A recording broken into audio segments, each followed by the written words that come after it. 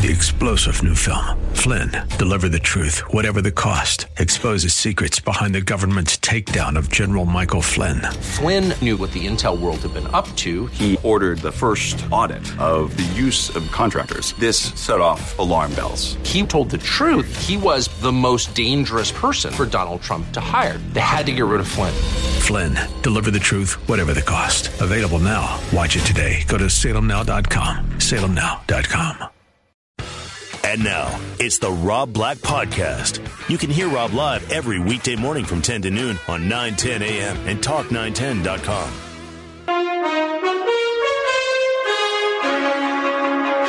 Woo, the news is warm. Jump right in. Today, factories are humming again, according to last month's data, and so were retailers. Retailers doing good, factories doing good, cash registers ringing. Here's Fox News Radio's Chris Barnes in Washington. Have been powering the recovery for months, continued to do so in April. Consumers sending total retail sales up nearly 0.5%, a bit more than economists had predicted. It also marked the 7th month in a row that the Commerce Department's data shows an increase in total retail sales. Home improvement stores doing especially well last month. And the Fed's gauge of industrial production at factories, mines, and utilities also rose in April by more than expected, following a smaller gain in March. In Washington, Chris Barnes, Fox News Radio. USA, USA, USA. We're doing okay. You know, when factories are working, what's that mean? That means people are going to work and punching the factory, the time clock. They're checking in, they're checking out. Factories are doing good. Manufacturing's doing good. Cash registers are ringing. What's that mean? People are spending money. And when you spend money on, let's say you buy a frock. I'm not exactly sure what a frock is, but let's say you buy a frock. Well, someone has to make that frock, and then they have to call UPS, or they have to call a trucker, and they say, hey, trucker, come pick up our load of frocks. So the trucker comes and picks up the load of frocks, and he fills up his truck with gasoline, which was refined. So the gasoline companies, they make their money, and they have their refineries working, and people are going to the refineries working, and sometimes they're getting blown up in the refinery, and the trucker brings the truck.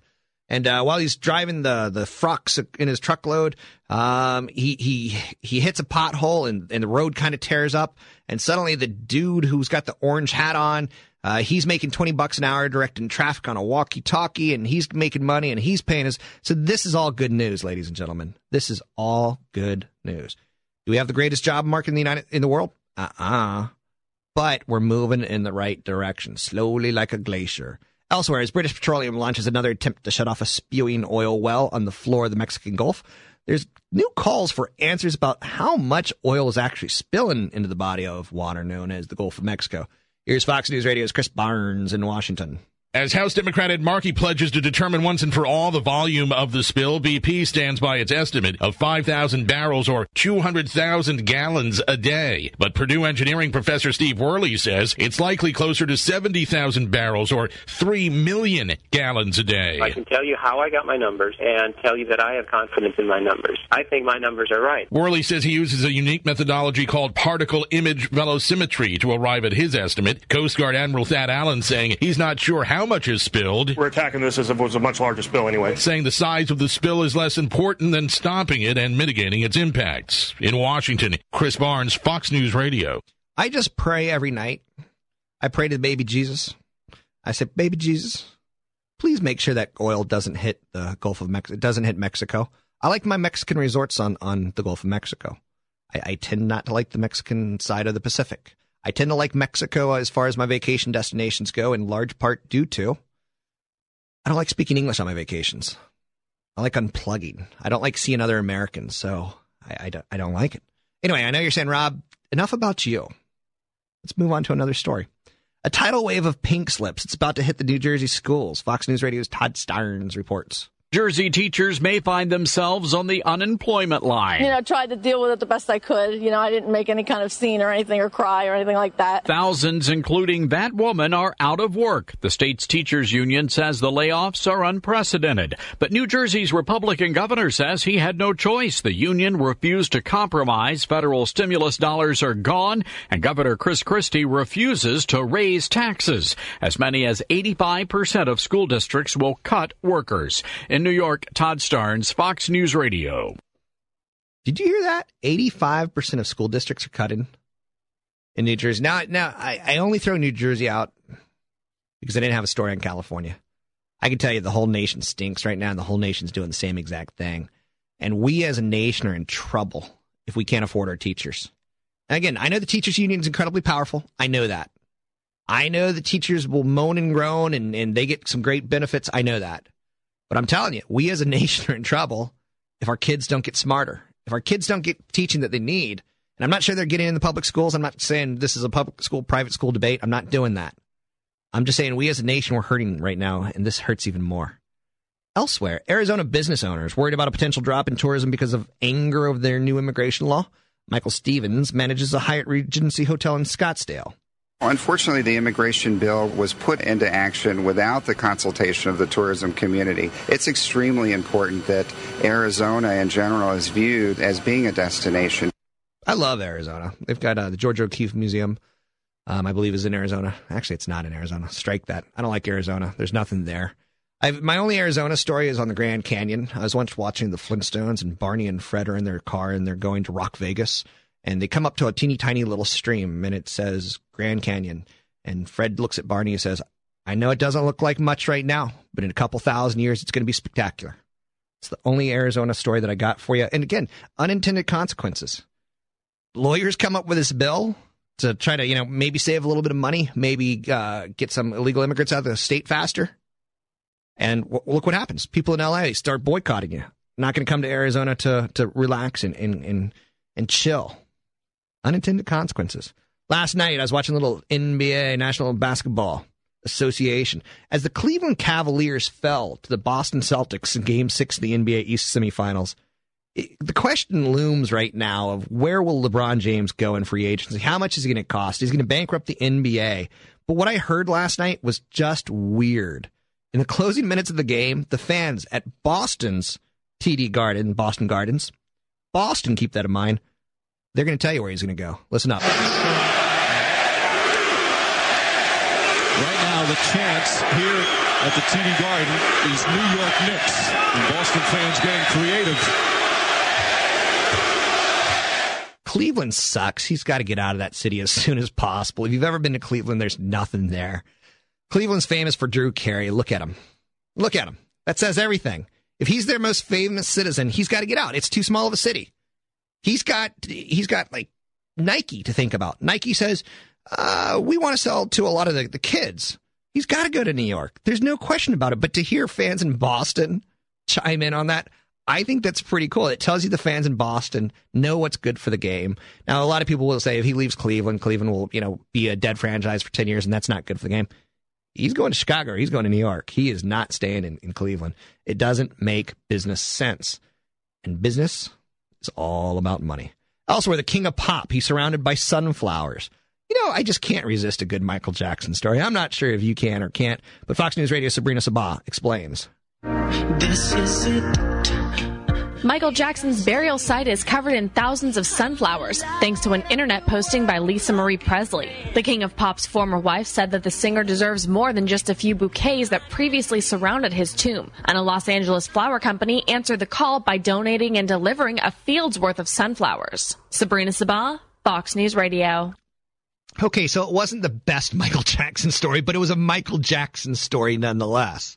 He's surrounded by sunflowers. Doesn't that say, even in death, he's the most eccentric and most unique person in celebrity fame. And finally today, Nancy Salas. She disappeared Wednesday. She went for a run and she was found 2 days later. She claimed she was abducted at knife point. Police later revealed her story was false. Eric Leonard with Fox News radio affiliate KFI reports from Los Angeles. Nancy Salas has been returned to her family from Merced, where she initially told police she'd been the victim of a kidnapping. We have a very unfortunate situation. Glendale Police Sergeant Tom Loren says eventually Salas admitted she made it up, that she ran away realizing her parents would soon learn she had been lying about being a student at UCLA. Because of the fact that she was expected to graduate and the family was planning a graduation, she could no longer face the stress that she was facing. Salas's parents said they were just happy their daughter was coming home and didn't care about why she left. What's interesting about that is I don't want to go to work later today, so I'm thinking about faking my abduction. I want to go to Vegas and hang out with strippers and do a lot of cocaine, and I'm just going to say, hey, I was abducted. It's a great excuse, isn't it? No, it's never going to work. Anyway, I think that tells us something about our society, right? This college girl or college-aged woman, she couldn't even be honest with her parents. Her parents thought she was in UCLA, so she had to finally concoct something to explain to them why she wasn't going to be graduating with, and going through the walk and getting a diploma and finishing up college. That's a funny story to me. To me, that's not quite a movie, maybe a made-for-television movie, but not quite a movie. I would see that well before I see Robin Hood. Anyway, and anyhow, I'm done with the headline news. Coming up on the Rob Black and Your Money Show, Dan Rusanowski from the San Jose Sharks, moving on to the third round Sunday at noon, 9:10 a.m., more stimulating talk.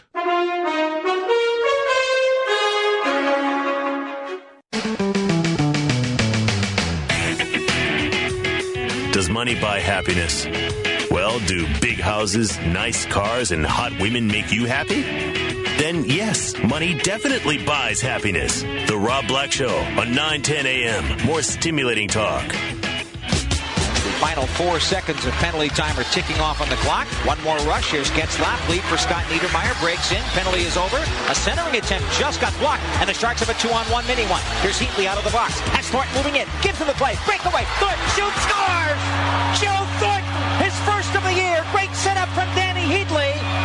And the Sharks have a 3-0 lead. Since we last talked about a week ago, the Sharks have dispelled and put away the Detroit Red Wings, basically taking a big monkey off their back and burying them. It was an exciting series. It was a series that was wrapped up fast, 4-1. It's allowed the Sharks to rest as they waited for their next matchup, which ultimately is going to be Chicago on Sunday. Let's bring in Dan Rusanowski to talk about Round 3, San Jose Sharks Stanley Cup playoffs. It feels pretty good to say Round 3, Dan. Boy, it sure does. It's only the second time in the history of the Sharks, Rob, as you know, that the San Jose has gotten to this point.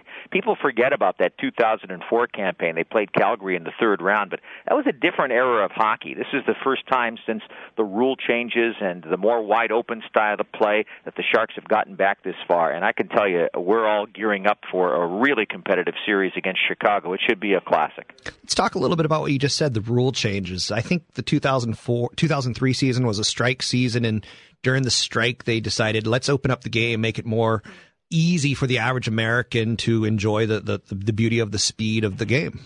Well, not just the average American, the average Canadian, too. I think what had crept into the game were, I guess you could say, lax enforcement of the rules of obstruction, the idea that it basically was a slug contest out there, and the players that have all the talent weren't able to be in a position to make all of those great, beautiful plays in the offensive zone. So they eliminated the red line except for icing, so there's no more two-line pass. They shrunk the neutral zone by a few feet, thereby making it more advantageous for a team in an offensive zone capacity because there's more room in the offensive zone. It was 60 feet in the old days from goal line to blue line. Now it's 64 feet, so there's more space.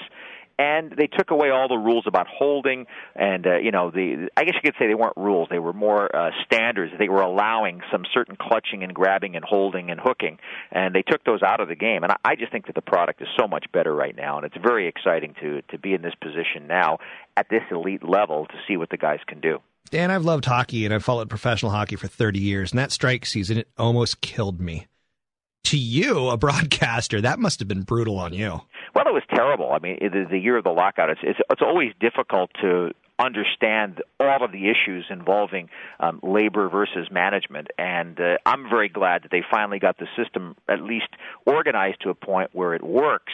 And is it perfect? Of course not, but it's better, way better now than it ever was before. At least the teams understand what they're up against in terms of their player payrolls, and so they can be more responsible in planning. And that creates more parity, it creates more opportunity, and it also requires the team to be a little bit more on the ball when it comes to scouting players and to being ready for any kind of eventuality that might happen. And that's something the Sharks have been one of the best teams in the league at, so it's been great to see it.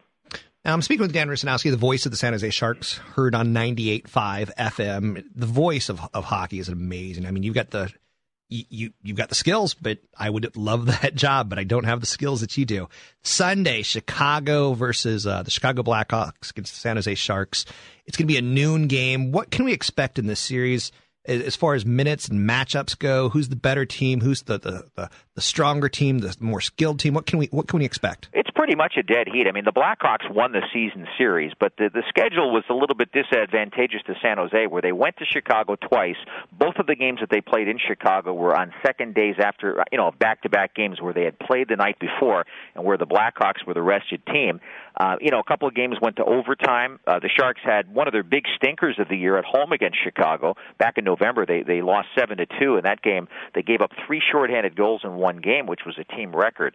So, there have been some ups and some downs. I think that the big challenge for the Sharks, which they've been getting much better at, evidenced by the Detroit series, was playing against teams that make quick decisions with the puck.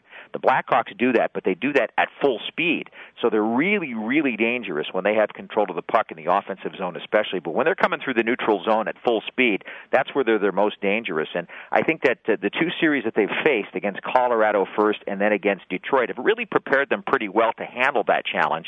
And, of course, on the other side of things, once you get into the offensive zone, Chicago's got great defense, led by Duncan Keith, who's a Norris Trophy finalist, and also by Brent Seabrook. Those are 2 top defensemen that the Sharks are going to have to face.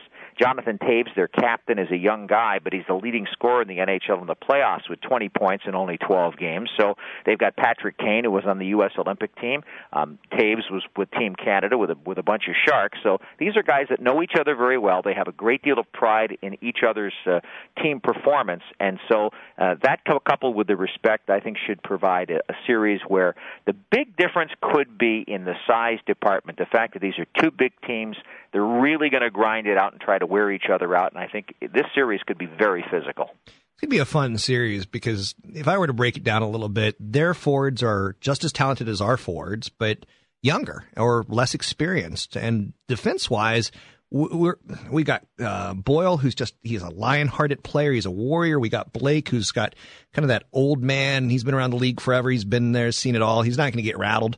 Whereas they've got, like you said, Norris Trophy winning defensemen. They got some big boys back there who don't let anything get through. It's going to be a fun series. It's going to be great. And, like I said, it could even come down to an interesting challenge in goal where Nabokov is having a great playoff. Antti Niemi, who's the goaltender for Chicago, is kind of an unknown quantity. Didn't play against the Sharks in the regular season. The other goaltender, Cristobal Huet, did. But Antti Niemi is a guy who's really taken the bull by the horns for the Blackhawks and given them good goaltending. So that's another interesting challenge. How about they've got a player that I want people to know because I want them to kind of see what he is. I think his name's Dustin Byfuglien. Yes, I can't quite say his last name right. Well, it's spelled by Fuglian. That's how it's spelled, but it's pronounced Dustin Byfuglien. And he is about 257 pounds.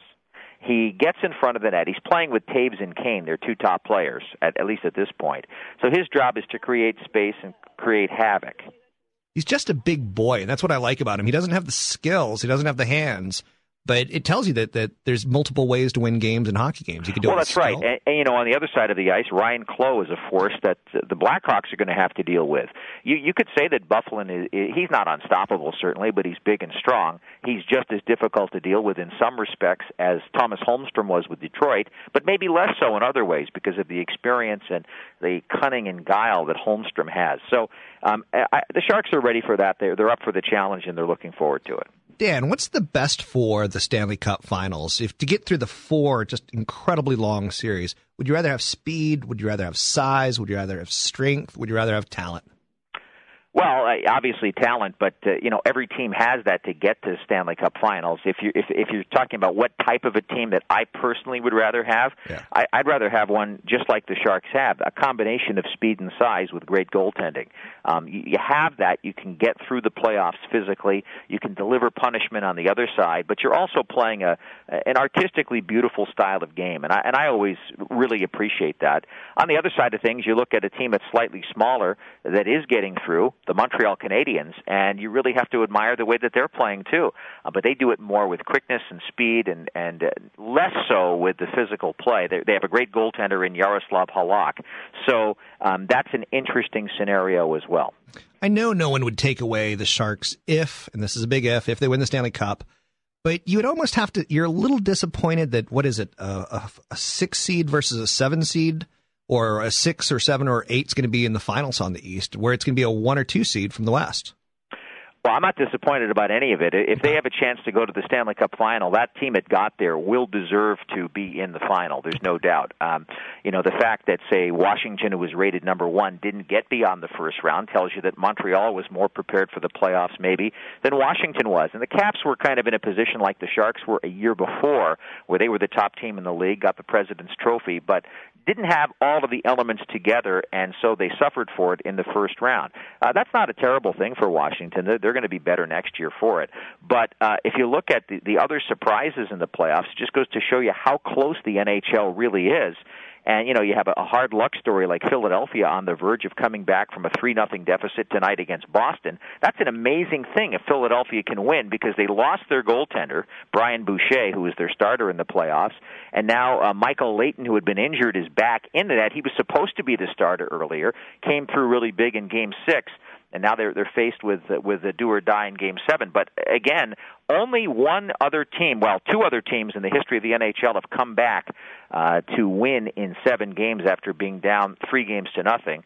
One was the Detroit-Toronto series back in 1942, and the other one was the New York Islander-Pittsburgh Penguins series in 1975. But other than that, only 4 other teams, I think it is, have come back from a 3-0 deficit to even tie it.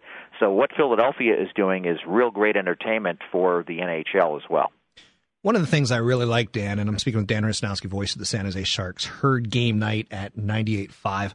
One of the things I'm loving right now is I opened my Wall Street Journal yesterday, and there's an article, a full-page article on Joe Pavelski. Wasn't that awesome? It's so nice to see the Sharks getting some respect nationwide. Well, and I love it, too, because like the New York Times, the Wall Street Journal has a kind of a formality about it where they're referring to him as Mr. Pavelski in the article. I thought that was really cute, something that we don't often see. But it really is a tribute to what's going on business-wise as well, because people in the business community are very interested in what's happening in the NHL. Their ratings are up on television. They're getting more interest nationwide on the Internet and on all of the other technological ways that they're reaching their fan base, including the radio, of course. And I think that's a very, very nice compliment to have an article like that. One more thing that I want to throw out at you is there's a player from Montreal, and Montreal's going to get in their semifinals game right now. They're going to play the winner of Boston-Philly, but they've got a player named Michael Camilleri who's just a stud in the playoffs. He's okay during the regular season. Pavelski, stud in the playoffs, pretty good during the regular season. What is it about the postseason that allows these second-tier talents, and again, I say second-tier talent very loosely, and I'm not insulting them, but the big boys, they get their points, but the second tiers, they get a chance to be heroes and sign big contracts for the future. It just goes to show you that hockey is, A, a sport of accountability, and B, it's an ultimate team sport. It takes all 20 guys that are dressed to make a contribution, including the backup goaltender in some respects, whether he's playing or not, to be part of what's going on the ice and off the ice in that locker room. And so with all of the attention that's being placed on the so-called top guys, that gives a little extra room for the so-called second-tier guys to make that contribution and to make big plays. And both the players that you're talking about are guys that score goals at big moments, at big times. And Camilleri's having an unbelievable year. He's right up at the top of the scoring, as Pavelski has been. Each round, each individual grouping of players makes a bigger contribution, whether, it's the Pavelski line more in the Colorado series and the Thornton grouping in the second round against Detroit. But that's only natural, the ebb and flow of it. But I think it's because you need all of those guys to work, and because there's so much focus placed on the top guys that it gives those secondary scorers a little bit more room to do what they do best, and they can get a team that gets tired at a certain moment to throw them out there when they're fresh because of the intensity and the scope of it. It really is incredible to see them making those points and scoring those goals. Dan, I've got about less than 20 seconds. How do you feel about Drew Raminda and Randy Hahn not getting to broadcast the final 2 rounds? It bums me out that Versus has taken it over. Well, I guess it's part of the business. The fact is that the NFL has network announcers all the time. It used to be that it worked the other way, but like I said, we'll miss them. The fact is, I'm very happy that that's not the case on the radio. I'm very happy, too, because I got to have my local flair. Thanks very much. Thanks, Rob. Absolutely. So Dan Rusnowski, voice of the Sharks. Oh, love playoff time. Love hockey. It's not too late to jump on the bandwagon. I encourage everyone to tune in Sunday at noon. Listen to Dan Rusanowski. Turn up your radio, turn down the TV, watch it on TV, go to a bar. You got to get in. This is exciting. It could put San Jose on a national sports map. Kind of nice to hear. It's Rob Black and Your Money, 9:10 a.m. More stimulating talk coming up. I'm going to talk about Whole Foods.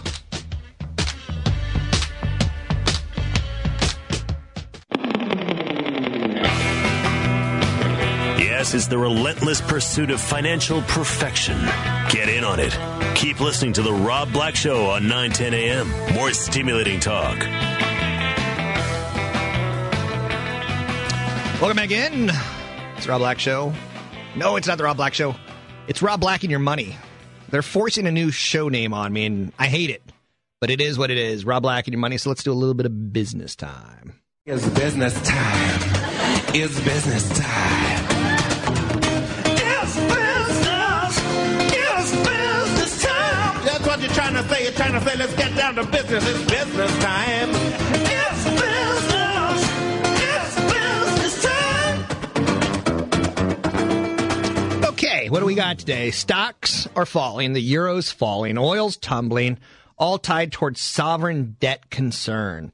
It's going back to Spain and it's going back to Portugal. We've kind of put a box in the world of Greece as far as issues for the United States, and we're good with it. Bonds are gaining. Flight to safety is gaining. Gold's gaining. But stocks, the euro, and oil all tumbling. Now, oil's down in large part. You might remember a couple years ago where when the dollar got weaker, oil got stronger. Well, the dollar's getting stronger now, and thus the price of oil is getting weaker. Or another way of saying it is the euro gets weaker, the oil gets weaker. Kind of nutty. Now, the euro falls to the lowest level since the Lehman Brothers collapse. Now, here's my angle on foreign currencies. Don't get too worked up on them. They ebb and they flow. Is the euro going to go lower? Yes. I think Europe goes lower, in my opinion. Next up in the world of the business, Visa and MasterCard, they're getting hit today on a surprising debit card vote. Visa fell as much as 9.4%, MasterCard 8%, after the Senate included limits on debit card fees in the financial overhaul bill. So what's going to happen here is the Federal Reserve is going to be empowered to curb debit interchange or swipe fees. Now, what's interesting to note is Visa, they get about 2% every time you swipe your debit card, and they really shun it. Why do I say that? They should get some money when it's credit card swipes, but not debit card swipes. So says Senator Durbin, who says the interchange amendment was necessary. Now, merchants last year paid about $20 billion in fees tied to debit transactions purchased, with more than half that amount paid to banks as interchange. Now, Visa and MasterCard collect royalties from banks tied towards cash spending. This could be disruptive, but Visa and MasterCard revenue would be unchanged if debit interchange fees went to zero. It just what they would kick back to the banks would be hurt. So the biggest harm to the stocks could be the perception that the bill hinders growth, or that the perception of the bill would stop businesses from taking transactions. Or that, Visa could just limit the number of people they sign up on the bill with to do business with. So from what I'm hearing on Wall Street today, it's a buying opportunity, not a selling situation. For instance, Friedman, Billings, Ramsey Capital, they're talking, this is a surprise move. It was 64-33 to adopt Durbin's amendment. They expect Visa and MasterCard to react negatively. They note that this surprise, although not affecting credit transactions, will place downward pressure on the share prices of companies receiving interchange fees, which is the issuers, i.e. the banks, and not Visa or MasterCard, who have the transaction relationship. So it's just interesting to note. Looks like a buying opportunity according to Wall Street. Next up, TiVo. They've won a huge patent war with Dish Networks and with EchoStar. Basically, they had this legal battle that went their way for infringing on a patent on the digital video recording services. But that court victory is going to be reconsidered now by an appeals court. So TiVo's down 35% today. It's still publicly traded. It's still a great product. People don't want to pay for it anymore because you can get it basically for free or close to free from your cable company or something similar, or your satellite company. So the court said that they're going to take a second look at the March 4 finding that Dish and EchoStar were still in violation of TiVo's patents, even after claiming they had changed their technologies enough to avoid infringement. So TiVo stood to get billions of dollars in royalties. Now they're maybe not. So it was all tied towards the time warp technology that lets users record a TV program and ultimately play it back at the same time. It first sued Dish and EchoStars in 2004, and well, this is where they are at this point in time. And finally, in business time today, sales at U.S. retailers climbed for April. 7th straight month. And this is signaling that consumers are helping to broaden the economic recovery. This is good news, sort of. See, in the world of economics and business, there's typically not a right answer. There's typically an answer of, well, consumers are spending, but that means what? They're not saving. We want to be a nation of savers and spenders and not just a nation of spenders. Purchases increased about 0.4%, exceeding the median estimate of what people had thought in the world of economists. The advance was led in automobile dealers and building material stores. Further gains in consumer spending give companies the confidence that they can hire, fatten up their payrolls so that if more demand comes in, that they're there prepared to deliver the supply for the demand. Now, this consumer spending, it also means if businesses are hiring, then households will continue to shop if they feel confident that they're not going to lose their job. So more employment would ultimately ensure the recovery from the worst recession since the 1930s is sustained. The consumer has remained resilient through this all. And again, it stuns me because the last 7 months we've seen consumers spending more than we thought. And it's telling you that, the consumer is resilient. You're listening to 910 AM. You're listening to Rob Black and Your Money Show. You can call the show one of two phone numbers. The 800 number is 345-5639. It's 800-345-5639. Or you can call the 415 number, 322-9101. It's 415-322-9101. Rob Black and Your Money. More. In fact, I got a story on cell phones. Are we using cell phones to call or cell phones to surf? And I'll get to that Whole Foods story as well. It's Rob Black Show, 910 AM, more stimulating talk. Got a guitar in my hand and a Western oil can under my pull-lever chair. It's Aloha Friday, no work till Monday.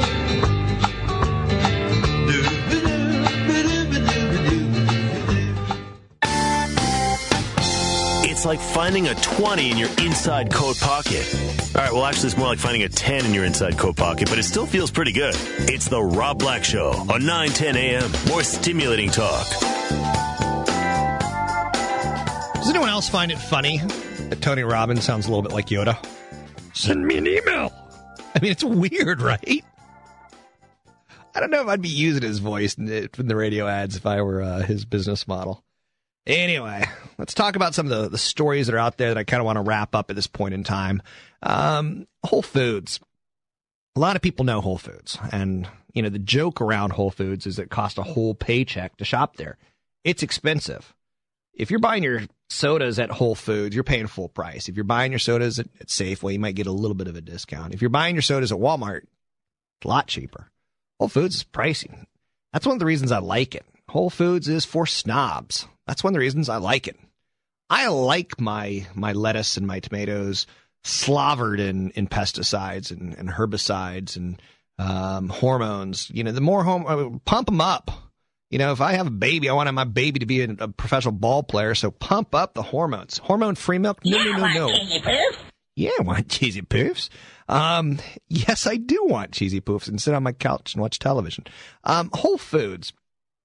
It's a stock that's really seen a little bit of a renaissance. They got into a huge amount of trouble when their CEO kind of got all weird, and he would log in to his computer as a woman, and he'd start putting up really nasty posts up against one of Whole Foods' competitors. And just the whole company kind of fell apart when the economy fell apart back in late 2008. So it went from $60 a share, boom, all the way down to $10 a share. Now it's back up to $40 a share. Telling you again that Americans are shopping and they got their snobs and we don't want our pesticides or preservatives or, we don't want any sort of cruelty towards the animal. We'll pay for it. So ultimately, Whole Foods creates what's considered guiltless eating and shopping. So where do I go with this? They just recently reported a quarter that was pretty good. And an analyst is coming out and saying, let's call this one an outperform.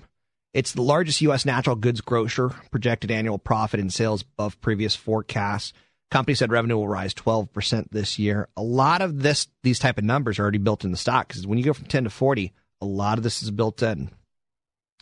They had a huge gain tied towards the sale of a property, which kind of creates a bogus valuation. What do I mean by that? If you take a look at a company's PE and sees that it's 10, but the reason why is because they've recently sold some buildings and they added that to their earnings. Well, next quarter and next year, they don't have the ability to sell those earnings. So it artificially deflates the valuation, much like if the opposite occurs, where maybe a company has a PE of 25 times next year's earnings. But what happened this year was that, they had to fire a lot of people and take charges, and they wiped out any earnings that they had that would, naturally come back if they just had a normal quarter and didn't fire people in the future. So Whole Foods is getting a little bit of love. To me, it feels a little bit heavy. It feels a little bit pricey. I don't necessarily feel comfortable telling you to go into it. It's got a PE of about 41 times this year's earnings, PE of about 26 times next year's. I think it's tied towards employment. I would rather see employment come back before I put my money into that one. Now, again, if you were to buy it, you'd ultimately, pony up now.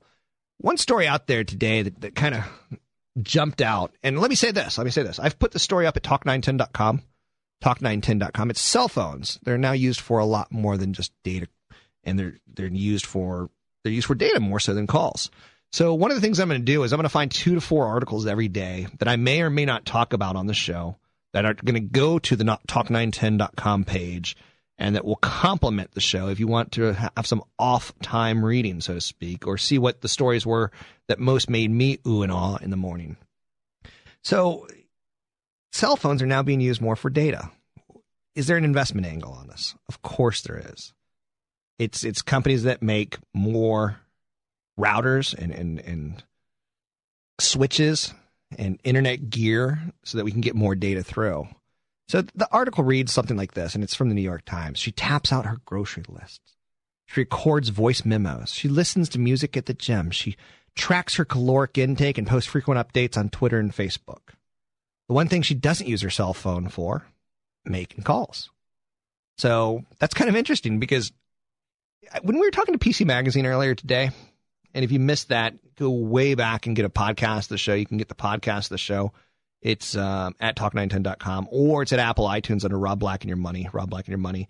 And while you're there at iTunes, you could purchase the app and actually stream it onto your iPhone and download episodes and things like that. That'll make it, for your iPad or your iPod or your iPhone. You can do it there. So Rob Black and Your Money. Only 7 people have bought it so far. But hey, I'm wildly proud of that. I'm wildly proud that I have an app. And it's kind of cool. Do you have an app? I mean, I'm going around showing all the hot chicks the app. Like, hey, look at me. I'm kind of a big deal. Anyway, so cell phones. They're starting to be used more for data than voice. I would just like a cell phone, and this goes back to that phone call that I had with PC Magazine editor about all the different technologies out there on the internet where you can make phone calls. So I would like my cell phone just to have crystal clear quality. Here's the conversation I had with Heidi this morning. I called her up at 9:50. I'm running a little late for the show. And I'm like, hey, let's do a new format of the show. Let's start with, a little bit more hardcore business at the start of the show. And I go, hello? She goes, hello? Can you hear me? I go, can you hear me?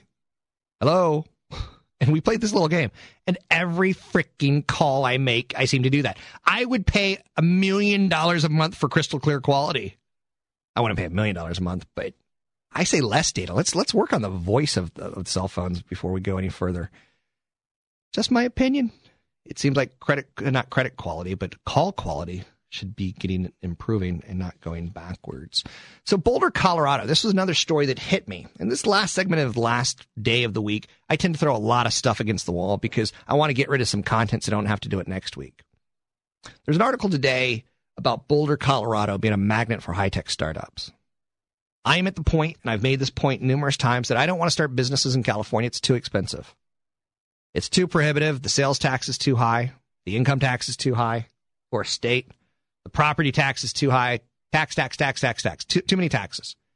So Boulder, Colorado, and I'm at the point where I want to slow down my life. Probably the next 10, 15 years, I'll leave the Bay Area. And if I wanted to start a business, Boulder, Colorado is the place to do it, they're saying right now. So experienced tech entrepreneurs and investors are sitting alongside people who had just moved to Boulder, hoping to start a company. It's a small city. Real estate's cheap. Tech startups are getting funded at a grabbing attention rate.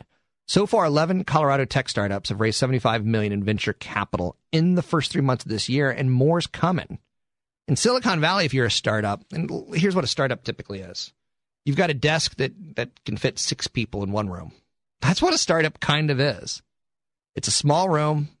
It's kind of stinks. A little bit of body odor, if you know what I'm saying. In Silicon Valley, you're a small fish in a huge pool.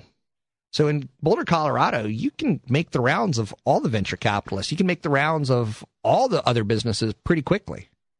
So a long list of communities around the country have tried to become the next Silicon Valley. Most of them have failed because you have to get the right mix of money. The Bay Area's got a lot of money. You got to get the right mix of universities. We've got Stanford and Berkeley. Huge, huge school for smart people. We've got a high-tech talent pool. We've got an appealing lifestyle in the Bay Area, i.e. sunny. So, and that hatches a lot of tech startups. Now, Boulder has been doing the same exact thing. They've got a good university system. They got the appealing lifestyle. They've got a lot of money coming in. They don't have the high-tech talent pool yet, but they're starting to get close. So there's companies like Rally Software and Kerpoof. Kerpoof makes web design tools for children. It was recently acquired by Disney. Rally Software is a company that's fast-growing that makes project management software. Pretty good stuff. So again, I think the angle that I wanted to get with that story is you are an arrogant SOB if you think California real estate's always going to go up. You are an arrogant SOB because when we start losing the startup status, a lot of fast money leaves the state. A lot of old money leaves the state. A lot of new businesses never get developed here. So we got to change our taxes. Our next governor has got to make it more business friendly if we want to stay on our innovative, cutting edge side. Good article that I put up. And again, this one didn't make it onto the show. It's only going to be at talk910.com. It's from the India Business Wire. And it's at talk910.com. And it's an interview with Larry Ellison. And it talks about how he thinks Salesforce.com is too expensive. But it also talks about how he wants to do more business, more acquisitions. He wants to acquire more companies. He's a self-made billionaire. And, quite honestly, he's an arrogant SOB that he's good for California. He's really good for California. He's done great as far as creating jobs and moving people here. Now he's done some cutbacks and shutting down for sure. But good article that you can only really get the details of. I'm not going to go over it on air because it's kind of business nerdy, but it's at talk910.com under the Rob Black Show. And finally today, I want to talk a little bit about state parks. Again, you are an arrogant SOB if you think California real estate's always going to go up. Our state parks are struggling. Litter-filled wastelands full of stray dogs, transients, and graffiti. In large part because we've shut down state parks.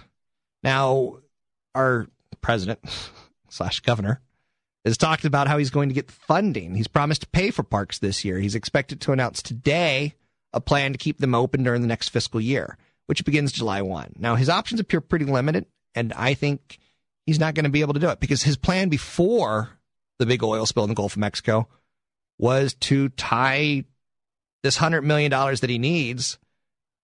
It's actually $1.3 billion in already backlogged maintenance projects. He wanted to bankroll a lot of this by taxing oil companies to drill off the state of California. So that's kind of gone. So it's interesting to note because parks are really well used in California. We love our parks. We love having sex in our parks. We love the nature of our parks. We love our parks. California's got more state parks than any other state in the nation. Our state parks cover 1.4 million acres. They include 280 miles of coastline, 625 miles of lake and riverfront. 70 million people visit state parks each year. That's compared to about 16 million who visit Disneyland. 70 million people come to our state parks per year. So, man, I wish I owned Disneyland. Wouldn't that be great to own that? Because everything in Disneyland, the hotels, the food, it all goes to Disney. It's crazy to look at. But Schwarzenegger has to cut $24 billion from the budget deficit. So we're going to close more campgrounds.